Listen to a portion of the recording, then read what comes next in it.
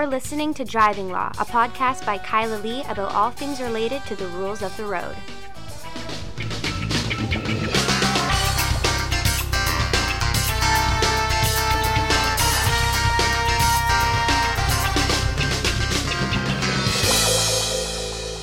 Hello and welcome to another episode of Driving Law. I am Kyla Lee at Acumen Law, and with me, my co-host, Paul Doroshenko. Nice to speak with you, Kyla. You sound so enthused. Speak with you.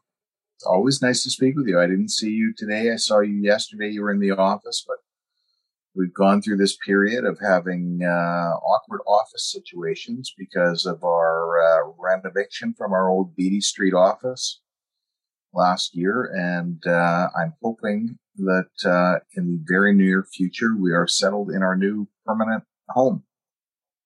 I am not holding out any hope because for the last year, it seems that hope is dead. Yeah, I wouldn't say that, but I'm optimistic right now. I guess we'll see. We will see.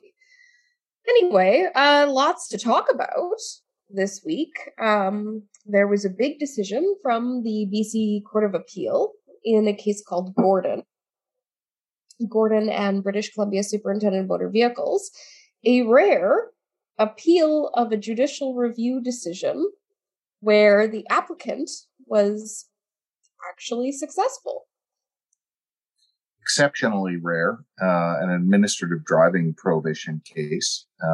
It leaves me with the conclusion that one cannot determine what's going to happen when one appeals one's case to the BC Court of Appeal. Those are a lot of ones. Yes, I know.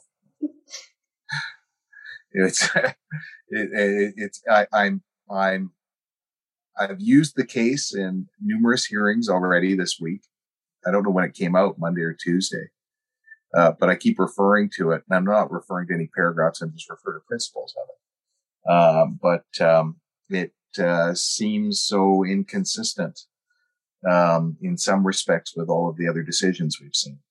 Yes. In fact, the BC Court of Appeal takes a pretty, pro-charter rights path, which has been not their previous sort of way of looking at things.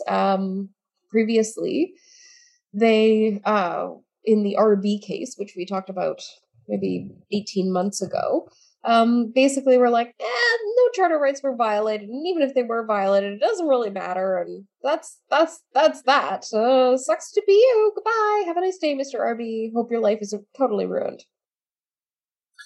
Yeah, and about 2 months ago, we had these few decisions, Flores, Rivard, and Dhaliwal, which was the one that Anna argued. And I started thinking to myself that maybe the court is going to take a dimmer view of some of the unreasonable reasoning. I mean, of course you have to persuade the court. It's a very high standard when you're appealing a administrative decision, but I thought they were going to start, scrutinizing it more. And this would sort of suggest that that's the thing, that maybe they got together at some judges conference and were discussing how awful the decisions were. But I can't quite reconcile this with all of the other cases, except the 10B aspect. So maybe you should lay it out a little bit for us. Yeah. So, do you mean lay out the facts or? Well, sure. I mean, what the issue is, it's a 10B issue, but the case is called Gordon, first of all. So Mr. Gordon, was the driver of a vehicle. He was issued an ADP, so similar to an IRP, but no vehicle impoundment. And the incident started in March 2020. VPD received a complaint of a car driving all over the road with a blown out front tire. There was a license plate number. The police show up, and locate the vehicle parked on the side of the road. Mr. Gordon's hanging out nearby. He's exhibiting indicia of impairment. He's swaying back and forth. He's peeing on the curb. He's stumbling to the car. He gets in. He pulls away, swerves, almost hits some cars. And the police don't pull him over initially because they had received information that he was involved in a high-speed flight from police. So they wait for backup. Backup comes. They box him in. They stop him. They pull him out of the car and handcuff him. They detect more symptoms of impairment, and then one of the officers goes, okay, I'm going to arrest you for impaired driving. Reads him his right to counsel. He says, I want to talk to a lawyer. She then says, okay, then reads him the breath demand. Doesn't put him in touch with a lawyer. He says, I'm not going to blow. She tries to explain the demand to him, the consequences of refusing, and he's like, nope, not going to do it, not going to do it. You guys are out of line. I'm not going to blow. So he's rearrested then for refusal, again told of the right to counsel, again indicates that he wants to talk to a lawyer, and they don't make any efforts to put him in touch with a lawyer, nor do they take him back to the police station to either talk to a lawyer or provide breath samples in the event that he changes his mind after getting legal advice that he's entitled to. And he ends up released with the ADP.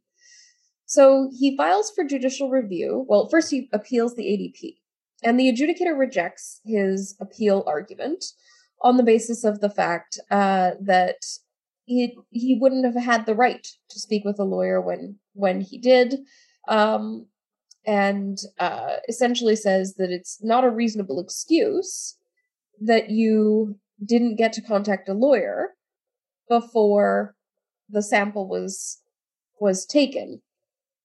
The adjudicator found there was no evidence to contradict the fact that they informed him of his right to counsel, so they were mindful of the fact that he knew he wanted to speak a lawyer. They didn't ask further investigative questions, even though they read him a breath demand and got the refusal, which is a piece of evidence. And they didn't tell him that he would not be given an opportunity to speak with a lawyer before a breath sample was taken. By contrast, the adjudicator found that Mr. Gordon was argumentative, dismissive, and belligerent with police.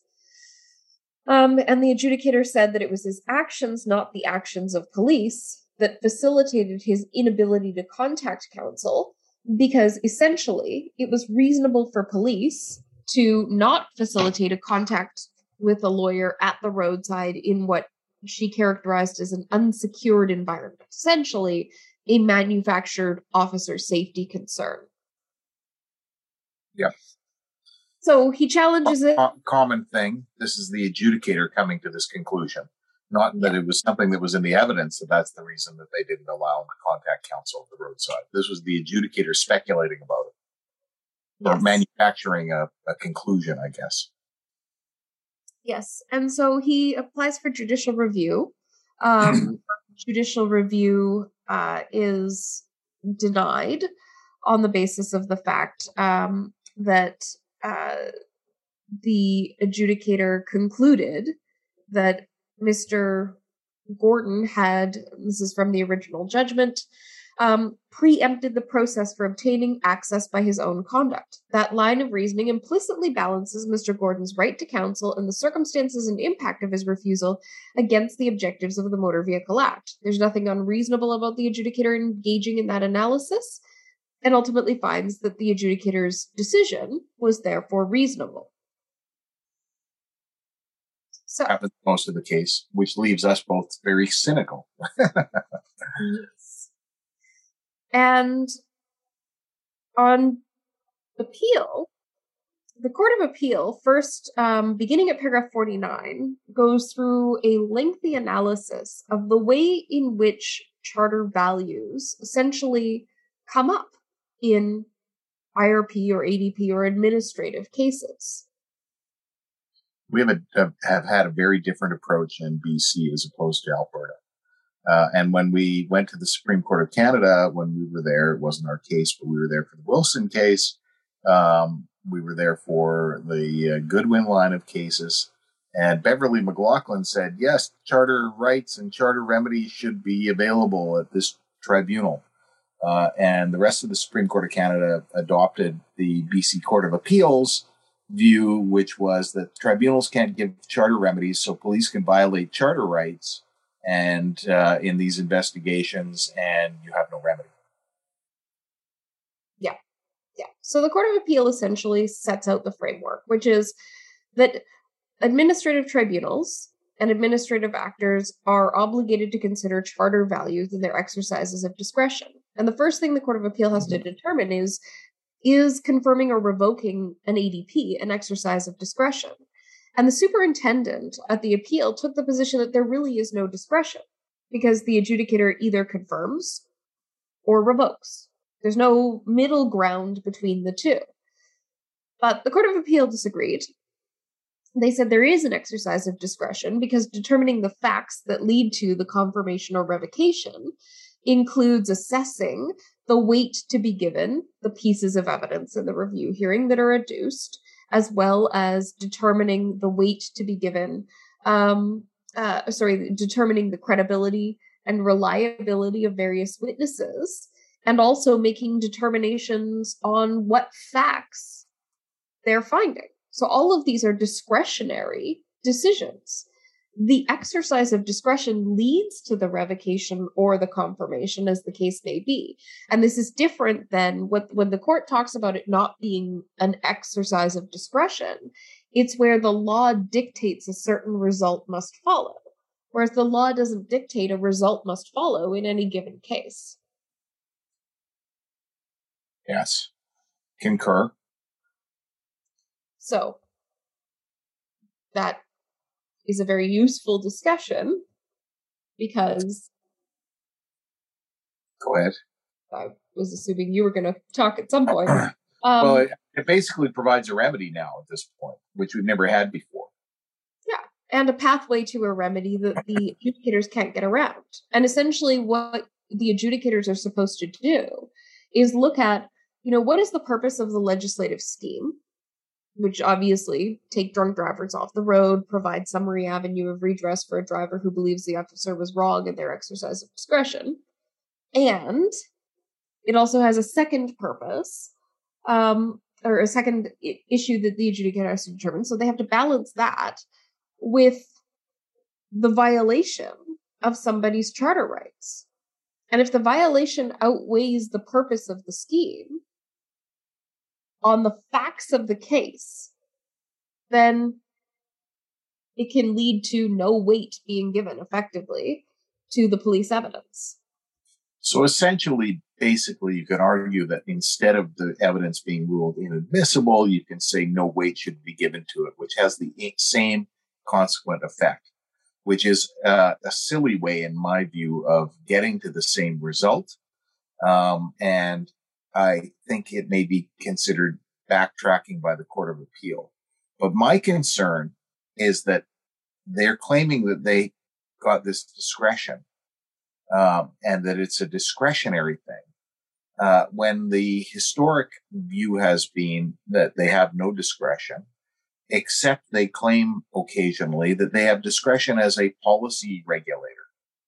And now they will be able to that the rules will become fuzzier yet, because they can take the view that they are applying their discretion as a policy regulator to uphold something or to accept certain evidence or to disregard charter violations. But I don't think that they can do that, because when you move it out of the charter values analysis, and of course this is specific to charter values, but when you move it out of the charter values analysis and you go, as a policy decision, it would be wrong to believe a person who says that they're sleeping in their car, or it would be wrong as a policy decision to confirm or revoke a prohibition where somebody has consumed some alcohol and they're at the warn range, not the fail range. They have a problem, because at that point they're acting outside the scope of their statutory authority, right? This is limited to charter values. But if they start to use that in the assessment of the weight to be given evidence beyond the scope of applying charter values to the exercises of discretion, they're instead just engaging in policy analysis when they are not explicitly a policy tribunal. Well, they may claim that they're explicitly a policy tribunal now on the basis of this, and this has just like when we complained about the Stillman analysis being overturned by the Subaru line of authority. This has turned it from some fairly clear rules to the as you feel like it rules. Right, and but it seems to be for the purpose of recognizing the fact that police probably shouldn't violate charter rights. Right, but I think you're conflating when you're saying this is gonna take this out of it, and into just a policy tribunal. You're conflating that this is specific to charter values, and you can't apply policy considerations to achieving a different result if you are satisfied of one of the grounds of review. Like, it doesn't work in favor of the police. The police don't get like a charter analysis or a policy analysis in favor of their evidence. I have a question for you. Do you think this will go beyond 10B? So 10B, your right to counsel and your right to be notified, and facilitation and steps taken to ensure that you can contact counsel and obtain legal advice while you're detained by the police during the course of the investigation and before you do anything that's too significant that can't be unwound. Right to counsel has always been considered sacrosanct. It's silly that it's sacrosanct because, what do people do after the fact? They provide a sample, right? You can't refuse. You're not entitled to refuse. And we all know that the legal advice is the same legal advice every time. And that is shut up and blow, more or less. But for whatever reason, 10B seems to really always attract the interest of the court. 10B violations always seem to be the thing. And I wonder why that is, because there's so many other charter rights that we see violated all the time in ADP and IRP cases that would never get the light of day like this. But here we have it in the context of 10B, and suddenly we've got, an experienced judge from the Court of Appeal who's got lots of experience in administrative context and this particular area of the law, saying, "Oh, well, hang on, we're creating a path to a 10B remedy." Do you think it's just 10B? I think it certainly could be argued to expand beyond 10B. I think that you would have a stretch on 10A unless there was some other sort of arrest or some other, lengthy detention beforehand, although the Supreme Court of Canada's decision in LaFrance, which we talked about last week, might expand the scope of arguing 10A, notwithstanding the appeal court's decision in RB. I think Section 8 for sure. But really, when you look at this type of tribunal, like what you're mostly getting is 10B, because even a delay making an ASD demand or conducting an ASD test, well, cognitively that's a Section 8 issue. It's also a Section 10B issue. So I think you can rely on it's the 10B issue immediately, but it's exacerbated to a much worse 10B issue.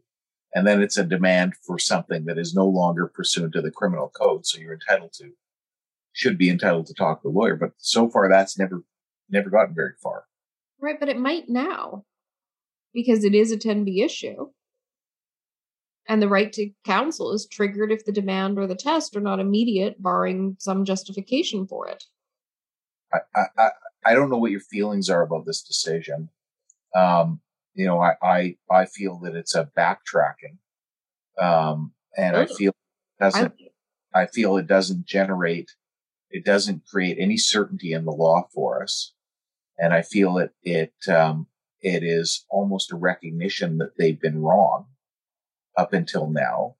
But I would be shocked if it actually ends up applied. And I suspect that the next time it comes up, it'll be a different Court of Appeal judge and it'll go a different direction. Because I like my general feeling is that the Court of Appeal has had no interest in charter violations with IRPs or ADPs whatsoever. Like, the charter doesn't apply has been the viewpoint. And this is it seems like an anomaly. You and I have seen during the course of the pandemic, and we've talked about this, and I don't know that we've talked about it on the podcast, egregious charter violations. Like, it's gotten so bad. It's gotten so bad that it's shocking. When you read the police reports, you can't believe it. I conducted a hearing today. These things happen. Mm-hmm. And it's just gotten so bad. But the court has not had any interest in it, right? Like, drunk drivers, they have no sympathy for them in BC. And there's never been a remedy for them. And I don't know. I just think maybe this is just a one-off decision. And 2 months ago, I was saying that the court's going to come down harder on these things, but I don't know. I don't know. I'm at a bit of a loss this time. So I was correct. Maybe I was correct in my prediction earlier, but I don't know. So it turns out you're the one with no hope. Well, I have hope about our office situation. And I cannot reconcile this decision with previous decisions of our court. And I wonder how it came out. I wonder how this happened. I less now think about the facts or the area of the law, and I wonder about the backroom discussions that lead to these decisions being rendered. What do the three judges of the Court of Appeal go into the back and talk about? What do they talk about over lunch with their colleagues? I guess has been my question. How do we come up with these decisions? But again, I feel that we dropped the ball when we gave up the Stillman analysis, and I felt that was a clear statement of the law. And I thought Antonio Lemaire was excellent in his reasoning in there, and he made it a lot more straightforward. And I don't know, people could argue that it was intellectually, from their perspective, that intellectual honesty required rejecting the Stillman analysis and replacing it with Subaru and Grant. But what we ended up with was the, charter violation. Do you feel that it's bad? Test. And I think this is another situation where maybe the issue is, do you feel that it's bad? You have to reject the police officers. You just have to disregard the police officer's evidence if you feel that it's bad, which is hardly a test to me. And if it only applies in 10B, then okay, I guess that's part of the test, but the court's not clear on it. Yeah. The end of my rant. Okay. Well, let's talk about something else then. Let's talk about police officers getting in trouble. Sure. So a police officer in Kamloops or Kelowna recently got in trouble for drinking and driving, but didn't get in trouble for it at the same time. But in a lot less trouble than other people. Yes. So this officer ended up getting charged after a night of drinking with his friends, who are also all RCMP officers. He decided to do the classic thing that most people who go out drinking and driving do, which is go get himself some drive-through fast food. Yeah. And he passes out in the drive-through. Police come, they wake him up, think he's drunk, and they start an impaired driving investigation. He refuses to blow. And in the course of the investigation, ends up getting in like a fight with these other officers. Yeah. Which is very interesting. And as a result of that, ended up charged with a series of offenses, including I think assault PO, obstruction, and refusal to blow. He was not charged with impaired driving. And resolved his matter, pled it out earlier this week to an obstruct, and then got like a 3-month driving probation, and a fine. Well, it's a pretty good result. Yeah, I think so. Constable Blaze Pickets. Yes. Dog handler. Gets to keep his job. Yeah. I'm just amazed how arrogant they can be. You know, they're just as human as anybody else. They make mistakes just like anybody else. But the arrogance is what gets me. I mean, I've definitely had quite a few IRPs issued by this officer. I mean, not me personally. I've defended them. Well, I haven't seen any in a while. Maybe that's because he's been pulled off duty for that period. It was a Burger King drive-thru. I don't know where it was. I don't think it was in the Okanagan. I don't think it was in Kamloops. Found the case reported on CTV here. It says that a Burger King drive-thru, RCMP officer at Burger King drive-thru. I was hoping it was the A&W in Kamloops because I defended a number of people from the A&W in Kamloops. That was an ongoing joke for a while. Yeah. He was in the police car, which is even better. Yeah. Yeah. Crossing the Golden Ears Bridge, he scraped his police vehicle on a concrete barrier on the side of the bridge, causing approximately $7,000 in damage to the rear and passenger side of the vehicle, the documents say. The damage done indicates that he posed a serious risk. Yeah, no doubt about it. Yep. It's very funny because when police officers are charged with a drinking driving offense, the argument that is always posed at the other side, people are always very forgiving of them, and because I guess they don't want to deal with the fact that police do this. And unfortunately, actually, if you set a Google alert for this, you're going to get hits every day of police officers in North America charged with drunk driving. But the way that it's often characterized as is that they lead such stressful lives as police officers, and therefore, it was just a rare mistake in a police officer's stressful life. At the same time, I get it. All sorts of people have stressful lives, but more often than not, I think it's probably partially motivated by the belief that they'll get away with it. Because, if they get in trouble, there'll be a fellow officer who will pull them over, who will just drive them home. So, the results in his case were pretty good. But we're talking about a marked RCMP police vehicle. Behavior disrespectful, uncooperative, combative. But two things. First of all, he got a fine. So he pled to resisting arrest. He got a fine. So he's got a criminal record. For resisting arrest. That's the end of that RCMP career. And he also had, he was struggling with substance use and had PTSD from the course of his duties as a police officer. So on the one hand, you can say, let's remember that police officers are just as guilty as everybody else, and maybe they shouldn't be so self-righteous about drinking and driving. But at the same time, this is a person who was struggling with a mental health issue. And is it fair to saddle them with a criminal record? I don't like anybody getting a criminal record. No.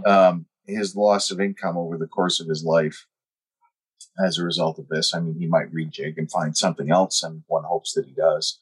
But his loss in income from his police officer's salary to a regular schmuck salary, say a loss of $30,000 to $40,000 a year, add that up over 20 years and expand on that as the investment capacity that he would have of that extra income, and the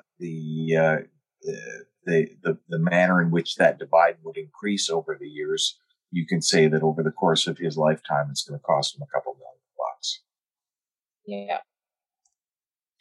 So it's pretty harsh. You get a criminal record. That's what it costs you. You get a criminal record for drunk driving. People sit there and they calculate, oh, I'm going to have to pay $7,500 for an impaired driving lawyer. Meanwhile, the savings to you over your life, if you avoid that criminal conviction, are probably in the millions of dollars. People don't often calculate that. Yes. So that's that. But, many people might call this officer the ridiculous driver of the week.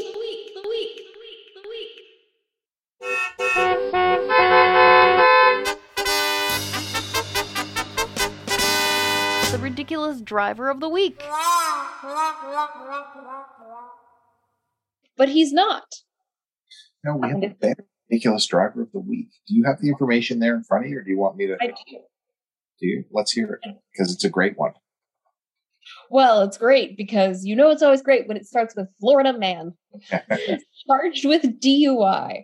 Now, Paul, do you think this Florida man was driving on the highway? Well, I found it, so I know about it. Come on, play the game. Do you think this Florida man was driving on the highway? No. Do you think Florida man was driving on a driveway? No. Do you think this Florida man was driving a boat? Well, no, but that's a common one for Florida man. Do you think this Florida man drove into a moat? Moat rhymes with boat. No, I don't think so. Not an 18-wheeler, not a chopper motorcycle, not a Dodge painted up like the General Lee, not driving a dump truck or a tank. No, he was driving. I was doing the Dr. Seuss thing. You totally ruined it. I didn't know you wanted to continue with the rhyming. It was going to be too painful. Not an 18-wheeler, not a car that was a real squealer. Yeah. Okay. He was driving a motorized shopping cart. And where was he driving his motorized shopping cart, Paul? In the Walmart. He had flags on the back for Trump. Motorized shopping cart, drunk, driving in the Walmart. The guy is charged with DUI. And open bottle of Smirnoff vodka right next to him. So Aaron Gregory, 39, swerved through the store, ran into shelves, and nearly mowed down customers on Sunday. Mm-hmm. The police reported. When they were called to the store, he was allegedly hauling an open bottle of Smirnoff vodka inside a backpack, inside a basket of the scooter. So it's a scooter, I guess, with like a cart on the front. And he's charged for DUI in the Walmart. That's pretty ridiculous. Yep. We've had some touch and go ridiculous drivers over the years. This one is, returning to the really ridiculous. Yep, absolutely, totally ridiculous. So there you have it. Yes. Now, that is our podcast. I told Jay last week that at the end of the podcast, he should probably put an excerpt of one of your songs. So I'm hoping that he does that here, because I'm sure the listeners would enjoy it. What the heck? Why not? Who knows? That's up to Jay to do. And it's up to us to tell our listeners that we want to thank them for tuning in to another episode of Driving Law. And if you need to get us a call about a driving law related issue, or you're drunk on your scooter in Walmart and want to call us for help with that, you can find us at 604-685-8889, or find us online at vancouvercriminallaw.com, and tune in next week for another exciting episode of Driving Law.